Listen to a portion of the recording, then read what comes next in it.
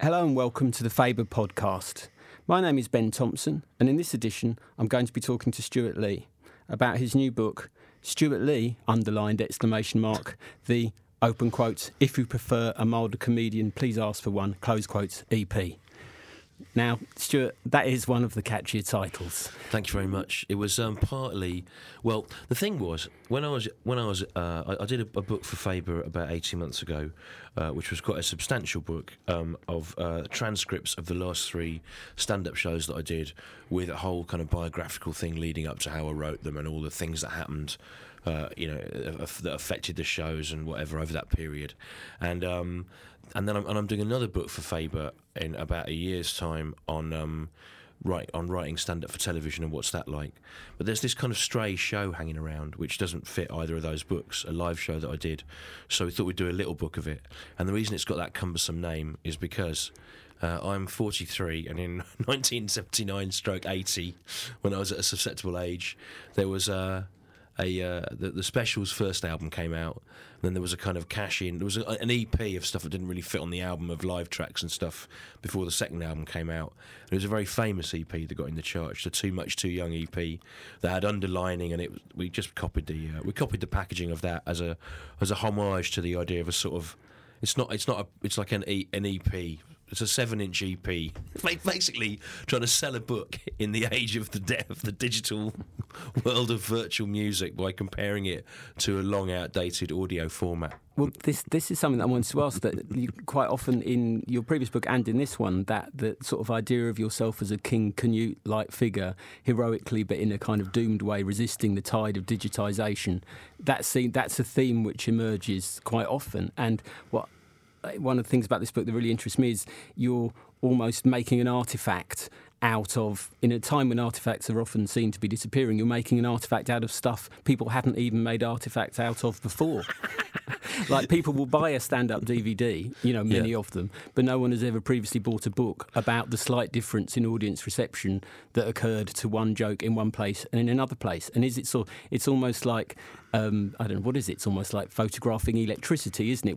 But it was interesting to me. I mean, I'm a comedian, and I think I'm probably slightly more interested in the nuts and bolts of comedy than some comics. And I think there may be some reason of mental illness for that. But when I have read books about comedians, what I'm interested in is not who they were married to or what they drank or did they play golf. I'm interested in the nuts and bolts of the creative process. And there aren't really any books like that by Steve Martin's book, Born Standing Up, and Tony Allen, who was the sort of godfather of British alternative comedy. His book, they're both more like that. But there aren't really any. And I was particularly disappointed in there's a Dave Allen biography that's just about golf and whiskey, and it's sort of... That was Dave's life. Don't prescribe to Dave. No, it's sort of, I wanted to know what he was thinking of when he did those really long stories on television without an obvious payoff, and what's going on. So I thought, well, I'll write that book. Also, I know you're a comedy critic, but there's more and more comedy being written about. When I started doing stand-up in the 80s, there weren't really comedy critics. The papers would sort of, the Scottish papers during the Fringe would sort of send some chef along or something to do it, and no one really had a critical vocabulary for it. And I sort of partly thought, look, let's write a book about the mechanics of comedy, because some critics are doing that now, but by no means all. And I kind of thought, if you can sort of explain what I'm doing, that you can not like it, but you can't say I failed, because I did actually try to do this thing that people don't necessarily like. The other thing was, I suppose, and it did sort of work, and I didn't realise that it would, was on some level writing a quite academic book about comedy. I thought, first of all, I thought it'd be funny, right? That's why I really wanted to do it with Faber, not with anyone else, because at the back of my mind, I remembered reading the Faber edition of The Wasteland by T.S. Eliot with all Pound's notes all over it. Well, this is something I wanted to raise with you, that your first book was not not an homage, not a pastiche, but made reference to that annotated wasteland. Yeah, yeah. Your second book for Faber has, again, not an homage, well, more an homage than a pastiche, certainly, but refers to the Specials live EP, which went to number 1 in the chart. So I don't think, so there's clearly you've got commercial ambitions for this book, which are reflected in that fact. I just thought it was funny to initially I thought it was funny to treat the texts of stand-up shows as if they were worth annotating like a Cole's Notes, but actually pretty quickly you realise it was actually quite interesting thing to do, and it bore analysis. It did, and if what I want to do really is triangulate forward to the third book. Yeah. Is there you've moved in one bound from T.S. Eliot to the Specials? Do you have a clear aesthetic marker that you're aiming to hit with the third one? I don't know. If you triangulate the third point from those two things, I just don't. I mean, it could be anywhere, couldn't it? Well, it kind of depends what the story of that book is. The story of the first book was really clear, which is that I was sort of floundering around. I didn't quite know how to connect with the audience that I wanted, and then by the end of the third book, which takes place over a kind of 5-year period, I was making a TV series of BBC Two. The book after this one is going to be about what it was like making two TV series of stand-up in an era where television has quite a distinct idea of what stand-up is, and I'm not really it. But the book hasn't got an obvious end yet, because we still don't sort of know where we are with whether there'll be a third series. In November, it looked like there definitely wouldn't be, and I quite liked that in a way. That was a good ending. It was a good ending. Downbeat, but affecting. Yeah, downbeat ending.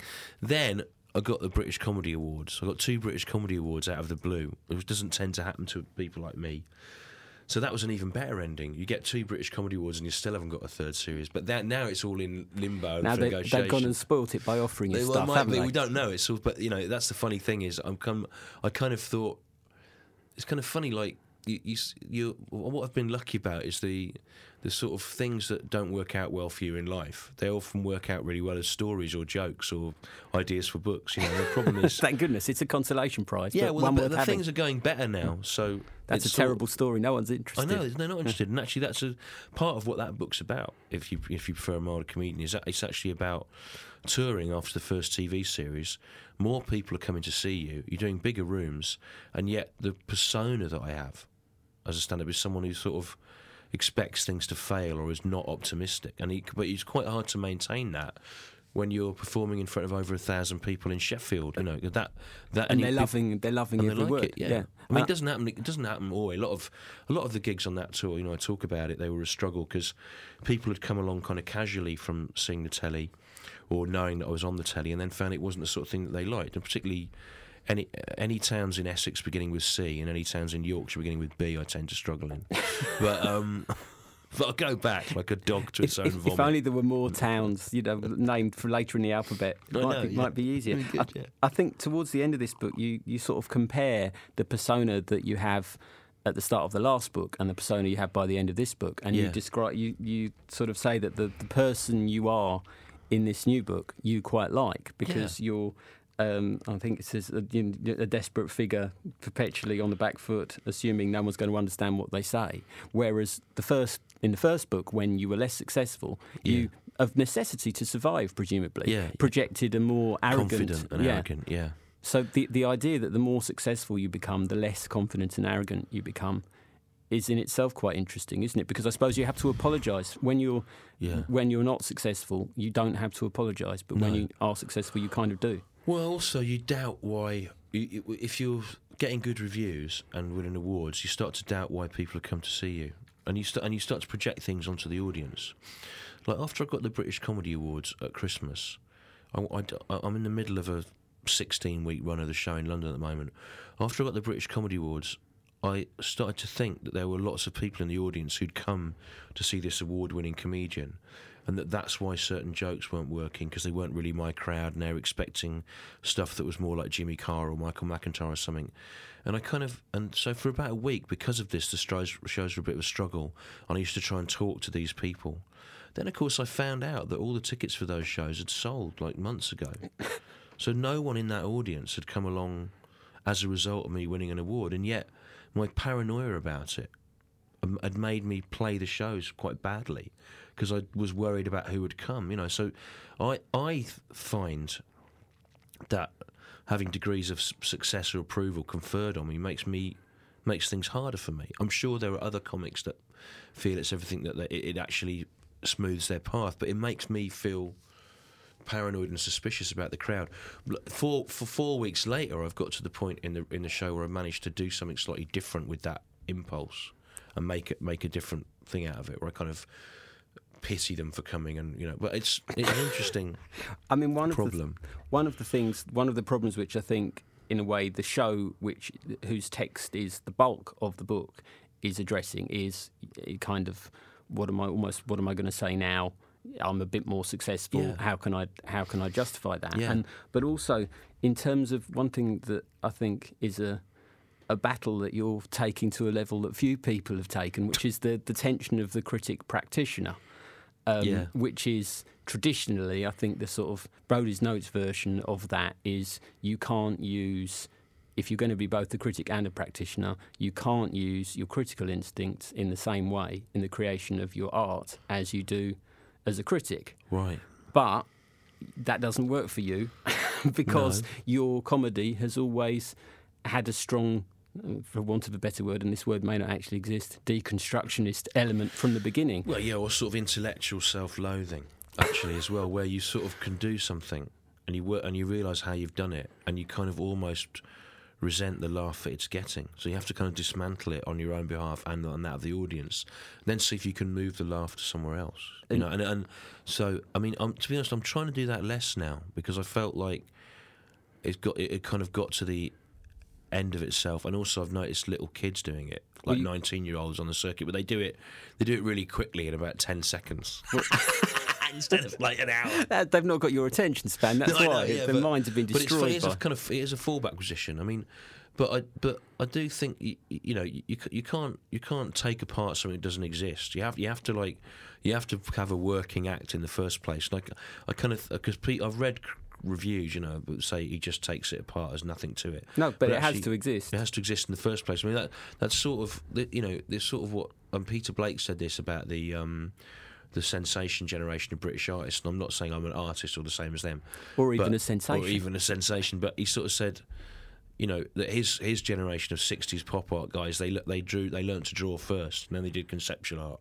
And his criticism, rightly or wrongly, of the Tracy Emin generation was they hadn't. He said they haven't all done drawing. But Tracy's quite good at drawing, though. Yeah, exactly. Got to give it that. Not a good. It's not a good. Damien, I don't know. I know he can't draw. He pays other people to draw for him. To do it on a factory. But what people forget is, I did 10 years of 5-6 nights a week as a circuit comic, and I made a living out of that. So it wasn't like I wasn't. And that was at normal clubs, I wasn't. Yeah, no, it's not. To like, yeah, no, I think it would be very, very unfair to say that. But I think what's interesting about, presumably, when you were writing this show, which you were doing after, if I remember rightly, after the book come out. Yeah. This was the first show written by a comedian who had always, and particularly in recent years, deconstructed his work as it went out. Yeah. The first show you wrote with the awareness that you might well end up putting what you were writing down on paper and doing footnotes to it. Yeah. I don't know. Did that not trouble you? No, I wasn't really thinking that when I was doing it, but actually, it did become hugely useful, because there were certain things in the show that the new book's about that became quite sticky in terms of assumptions that were made about them, or ways they were misquoted in newspapers, and as that was happening, I was sort of thinking, oh well, I could do a book about this. That's and I'll something. Be able to, Thank goodness Jan Moyer has misunderstood me so absolutely, because that's an appendix if ever I saw one. And you kind of think you can at least explain what your intent was, So, but I mean, it's what is funny is that I've noticed that, having written a lot about how I think I do stand up, it's helped me in some ways to do things more quickly, or solve problems more quickly. Now I'm doing it on stage, and sometimes things that I wrote in the book as a kind of joke in the footnotes, I find myself saying them on stage. They're sort of kind of, I suppose the thing about doing footnote heavy books was, first of all, it's a kind of joke about the idea of footnoting comedy, as if it were worth doing that to it. Secondly, I wanted to make it analogue, I wanted it to be an analogue book, not a digital book. I mean, I have made an ebook of it, but it gives me some pleasure to know that it was very difficult for them, because there was so. Did they try and put things in as hyperlinks, and you insisted the computer had to be turned off and on again before? I don't know, there were so many footnotes that created some glitches initially. But I wanted to write a book that you had to read like a book, and you had to choose which part of the page to look at. And I was very aware that. The other thing about the footnotes is, in the act you can kind of take on slightly different voices or throw the power to the audience at particular points, and I suppose the footnotes do that job. They can change the emphasis of how the main text goes. Well, they give you, it gives you a different voice to comment on the comments, doesn't it? But none of the, the funny thing is, none of the voices are. The stand-up is written. If I had to simplify the stand-up, I'd say it's like he's an adolescent sort of absolutist version of me. As a sort of absolutist teenager. And if we were looking at a Venn diagram of the adolescent absolutist version of you and the actual you, would those circles be the same size, or would they be different? They never land. And then the person writing the footnotes is a sort of... It's like an exaggerated version of me now, so it wants to be taken seriously. A Polytechnic lecturer version of you, from the sense. Version, and so... But I'm never really right as me in any of it. I don't know what I would say. You don't know. You might, you might be doing it all along and not realise. That would be That would be like the moment in Being John Malkovich when it's all John Malkovich's, wouldn't it? That would be quite alarming. I mean, do you ever find it confusing and see yourself and think which voice? You hear something coming out and think, well, which voice is this? Is this footnote Stew? Or although weirdly, somebody sent me something I wrote when I was 15 the other day, an old essay in school which was about a kid going out on Christmas Day and cycling, and he was annoyed with his family for various puritanical reasons about Christmas waste and stuff like that, and then he finds this dead baby in the park, and all the imagery of the baby and what it looks like is made from Christmas wrapping paper, and you know what I mean. And the kid in the book was actually quite a selfish, unpleasant child, and I couldn't work out if as a 15-year-old that was me, or whether I was trying to write in character, and I couldn't remember what I was like. He seemed really irritatingly self-righteous and smug, and yet at the same time... There's no way that could have been you. Well, exactly. I hope there was some critical distance there. Well, I suspect there probably wasn't. Either it was a devastating satire of annoying teenager, or it was just an annoying teenager. Well, that's the funny thing about looking back on in the first book, where the first show's from 2004, I do think, God, I wouldn't say that now. Yeah, I'm glad that I did at the time. I thought you were being a bit hard on your 2004 self, who I remember as being fundamentally okay. Oh, well, thanks. If we can just return to the artefact, because that's always a good... if in fact there was going to be a Latin crest that you were going to have, that might be quite a good one. Looking at the cover, obviously it is an homage / pastiche of the cover of a special single, but there's... For those that are not familiar with it, there is your face at the front with how would you describe the expression? Slightly bewildered or static? I hate being photographed, because I feel like you're asked to communicate something. So I just try to do nothing. Really. Make it evident that you're not communicating anything. Yeah. And are you? But also, it's the end of a long. A long day. I'd done 2 shows there, and then they got the audience to stay behind and.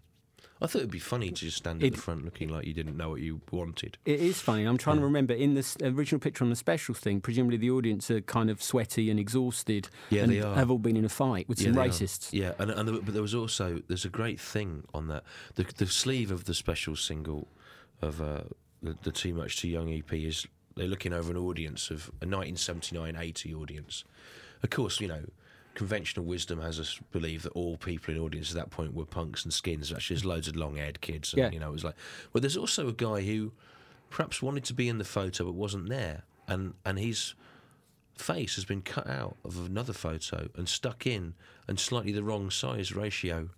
And the comedian and actor Paul Putner, who's a bit of a Specials fan, was insistent that we should do this. The designers should... Perhaps for the paperback. Yeah, but we never got round to it. And are you, I can't remember clearly, are you in the position of Terry Hall or Jerry Dammers? None of the band? No. That's a shame. I thought you tried to embody the schism which had befallen the band in its latter. No, I just stood there at the front making an inexpressive face.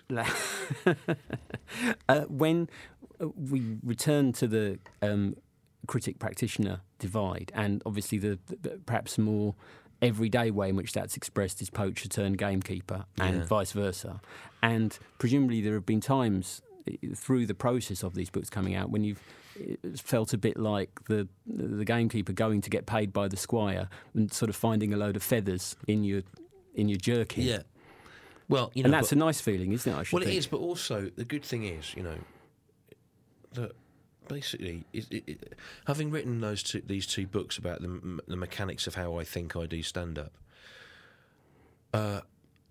it ought to move me forwards, because it means a lot of the things that I've done there are sort of finished with. It demands that. I mean, probably you've moved forward faster as a consequence of doing that, because you've had to think. You've not got to think, oh, I've got to do another show now. You've got to think, well, I've got to do another show in which I must be doing something which I wasn't doing in this other show. Yeah, I mean, that show's basically.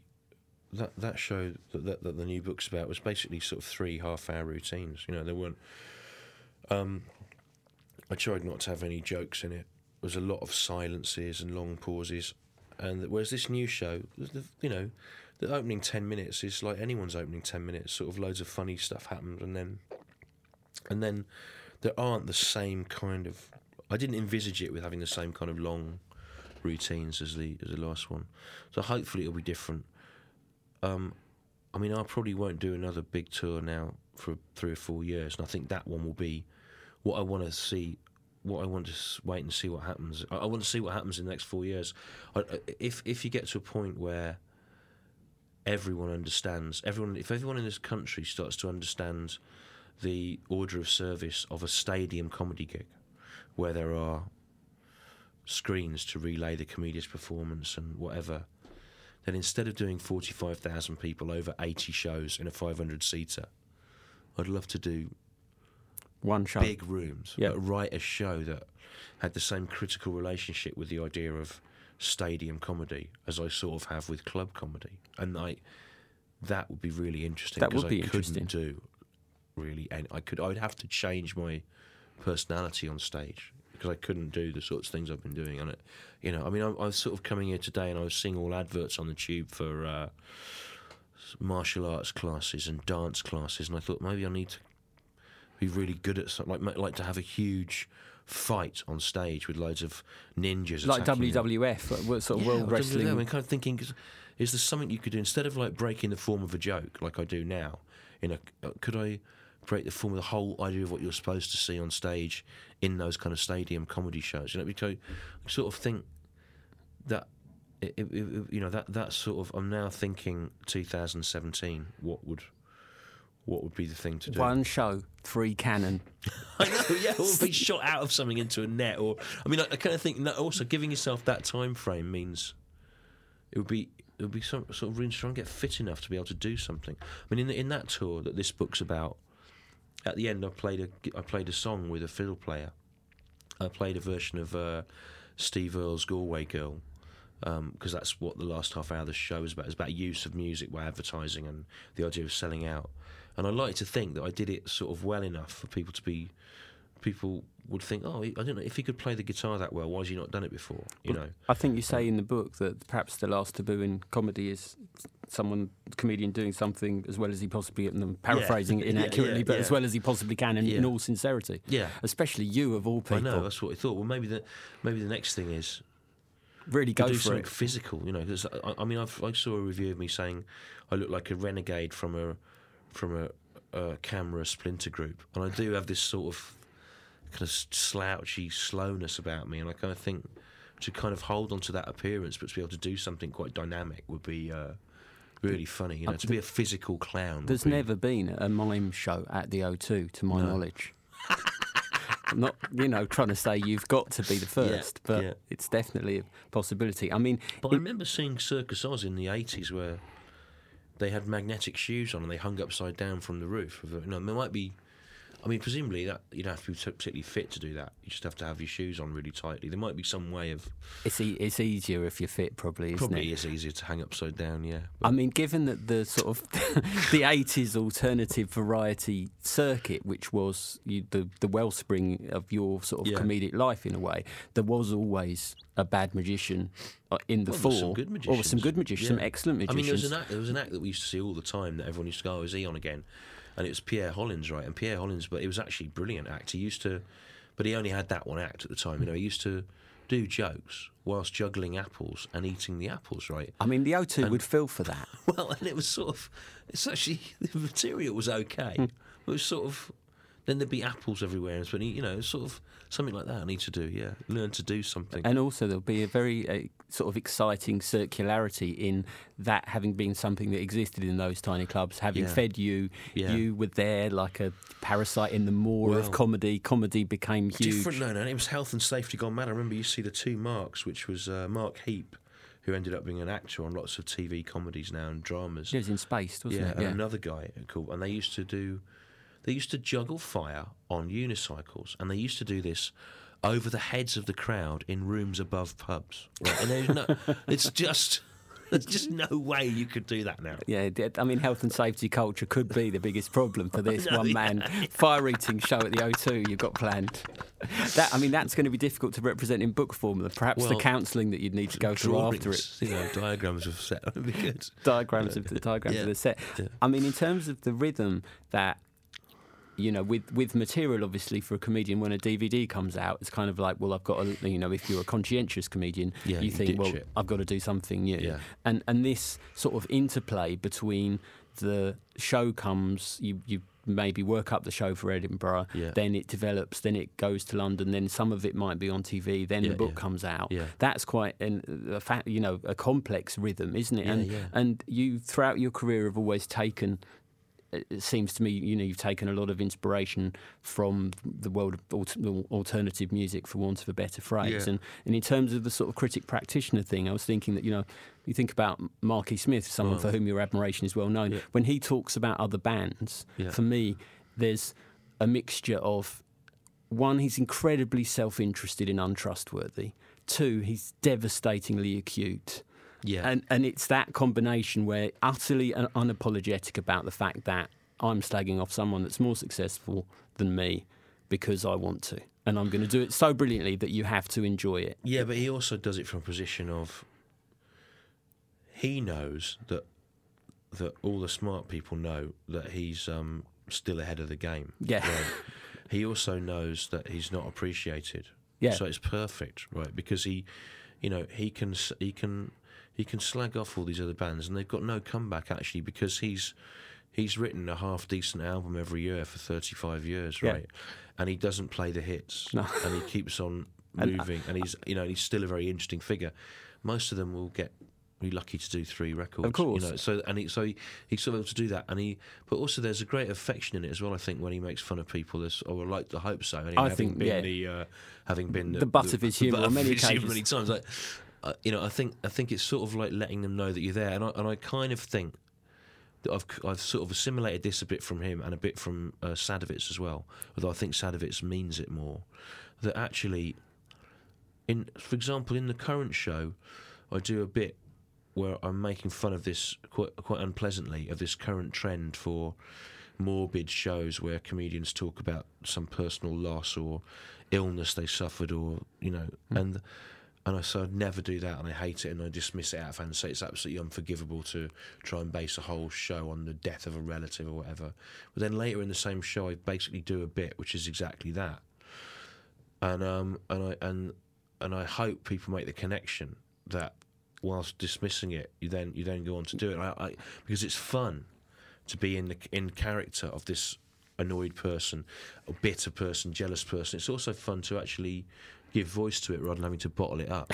It's healthy. It's healthy, yeah, but it's also good to be able to. And normally, for example, in the TV series that I wrote after the show that the book's about, I did a whole bit about the young comedian Russell Howard not doing enough charity benefits in proportion to the amount of money that he earned. And now is he swimming around the world for comic relief just to prove that he's a good bloke? The problem is somebody obviously put out a press release saying he earned £4 million a year, which obviously doesn't. It was clearly a composite of various figures designed to inflate his market position. Yeah. And then there was another press release came out about how he'd earned X £100,000 for some charity by going cycling. And I thought, it's really funny that both those press releases are out. The character of Stewart Lee doesn't earn that amount of money, but does much more charity work in a year than this guy does. So he would go on about that. And people had sort of seen the routine, but he hadn't. And before it went out, people saying, what are you going to do if you meet him? And I went, it would be fine, I did meet him and he was annoyed about it. But that was before it'd gone out. And if he'd seen it, I'm sure he wouldn't be, because if you've got a comedy brain, you can see that there's character stuff going on in there as well. You know, You can theoretically see that, but I think people are inclined when they hear their own name, some of their critical faculties tend to go out the window. well, you know, I mean, maybe, but I mean, I suppose it's different because I sort of welcome it. And anyway, this is Russell Howard's critical faculties we're talking about. Well, to some extent, I find it funny. I mean, there was an interview with Frankie Boyle the other week where he said he thought I was irrelevant and flabby, and of course, it's a great quote. It looked very good on the poster. It did look good on the poster. Yeah, I mean, it's really funny because it's sort of. It also makes you look quite confident, sort of absorb it and go, there you are. And also, I don't think my act's irrelevant and flabby, but I think that the comedian Stewart Lee might. He would probably worry about that.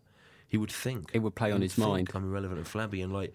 I've seen him drinking alone in coffee shops. That's what I mean. Anxious. Yeah, so you sort of think it's sort of perfect because it's almost good enough as a title for a show, that irrelevant and flabby. You know, so it's sort of give it a couple more, maybe. Yeah. As if you can kind of separate, you basically create a kind of schizophrenia. You know, where you separate. I hope that's not a crass thing to say. I suspect it probably is. But no, well, they are different. You know, they are different voices in your head. I mean, voices, and you need to, I've been doing a film for this. I've been doing the interviews for a documentary for a Luxembourg director, Anton Prum, about the free improvisation scene. It's interesting talking to improvisers in musical improvisers, about when they're improvising alone. When you're improvising with someone else, obviously you're creating a dialogue. When they're improvising alone, on some level they presumably have to. You're creating a monologue. They have to create a kind of dialogue to create that monologue. They have to create there have to be different strands in the music that they're reacting to in their own heads. Yeah, and so what I try to do is I'm trying to do the show as well as I can, but there's also part of me trying to sabotage it and do improvisations that I know I probably can't pull off or make the audience not like me, to kind of create. I try to create problems that I then hopefully can solve. And presumably that's something which develops as your basic competence in the field of comedy is established. Yeah. You need to be challenging yourself. So you think, well, I'm going to make it a bit more difficult for myself by, as in this book, saying something terrible about Richard Hammond. Yeah. Well, this show. That show I did the show that was about 100 times probably. This current one I do it 170 times. It's a shame because it gets reviewed during the first 30 times, right? And then after the first 30 or 40 times, it kind of stops. It stops sort of being the show. It's got the story of whatever the material is. It's also about how you can change the texture of it and sabotage it, and what can you do with it. It becomes a kind of platform for other things. But obviously, you go back to, and it's much more interesting in that point. In a way, I assume that for you creatively, that's actually quite nice, because you think, well, we'll get the public face of the show out of the way, then we can have, we can delve deeper and see what it becomes. What it becomes. I mean, with all the books that are about particular shows, they're about the whole run of that show and the process of creating it and whatever. But the actual transcript is always from one night, because you can only ever get that. And at one point, I toyed with the idea of putting in different bits from different nights, and I thought, you know what, just one night. And what's great about the one in that book is that there was something that happened at the start of it that never happened before, which is it happened a bit where I tried to engage someone in the audience in a dialogue where I want them to tell me and the audience what is on this coffee loyalty card that I've got, what the amount of stamps are. And the stamps are quite blurred, and so normally you'd get different responses, and I knew what response I was trying to get them to give. And what was great about the night we recorded that in Glasgow was people in Glasgow, they've been trained up really well by comedy promoters over the years, one way or another, and they a weak act, they will kill it immediately. But what they like to do is get an act that they think might be strong enough to survive, and then try and toy with it like a cat, They try and keep you on the edge of death, and then they let you go, right? And that's what's happening there, that all of the people that answered my question are trying to make it awkward for me. They're not necessarily trying to be funnier than me. They're not trying to destroy me. They don't want to do that. They want to keep you in the antechamber to failure. So it actually led for about 20 minutes, half an hour, and there's all the responses with the people put in, and obviously that's out of my hand. You create an environment for that to happen. You also play low status to allow them to think they can do what they want. Let them. They're let toying them with you. play. That's what you have to do with the cat. If you're a Yeah, with the sparrow, is cat. play dead, and then you might get a chance to you know fly what? off. I've watched it happen, and it makes me think of being a stand-up in Glasgow. I've seen my cat killing a mouse, and the mouse in the end gives up and stands still, and it's like it waits, and it thinks, "I'll just wait this out, and maybe it will go," and it never gets away. That's the difference between the Glasgow audience and you stand a chance, but the mouse will die. And just to finish, in returning to the idea of how you created the books, and you thought, well, it's got to be one performance, and that brings us very nicely back to the specials. I don't know if the specials live EP was all one performance, but I would imagine it probably was. And kind of with a live album, people might think you'd want all the best bit from Sarajevo and the best bit from Brighton, but actually you want one performance, even if all the performances on the tour were the same. You just want one performance. Well, I mean, and also sometimes you want a special performance. I mean, there's some of those great some of the live albums people like. I think it's legal now, but it was a bootleg at one point. Metallic KO, Iggy Pop and the Stooges, which is him basically being fought off stage by Hell's Angels who don't like him, and that's a good recording. One of my favourite comedy recordings, and it's not interesting to be here talking to you about it because you're someone who'd know about it, is the stand-up that made me want to be a stand-up, Ted Chippington, on the Lone album that he put out, Man in a Suitcase, in about 85, 6. There's a great 10 minutes of him basically being heckled off by an audience that don't get him, and you know that he knows he's good. And in the end, he just sort of lets them do it, because almost like he was thinking, in 20 years, people are going to find this hilarious. And it's still one of the funniest things. It's nice to document the failures, and I was really glad that show... It was nice of the people of Glasgow to give you that opportunity to elements of failure to live that dream. Recorded. Well, I think that'll do. Thanks very much.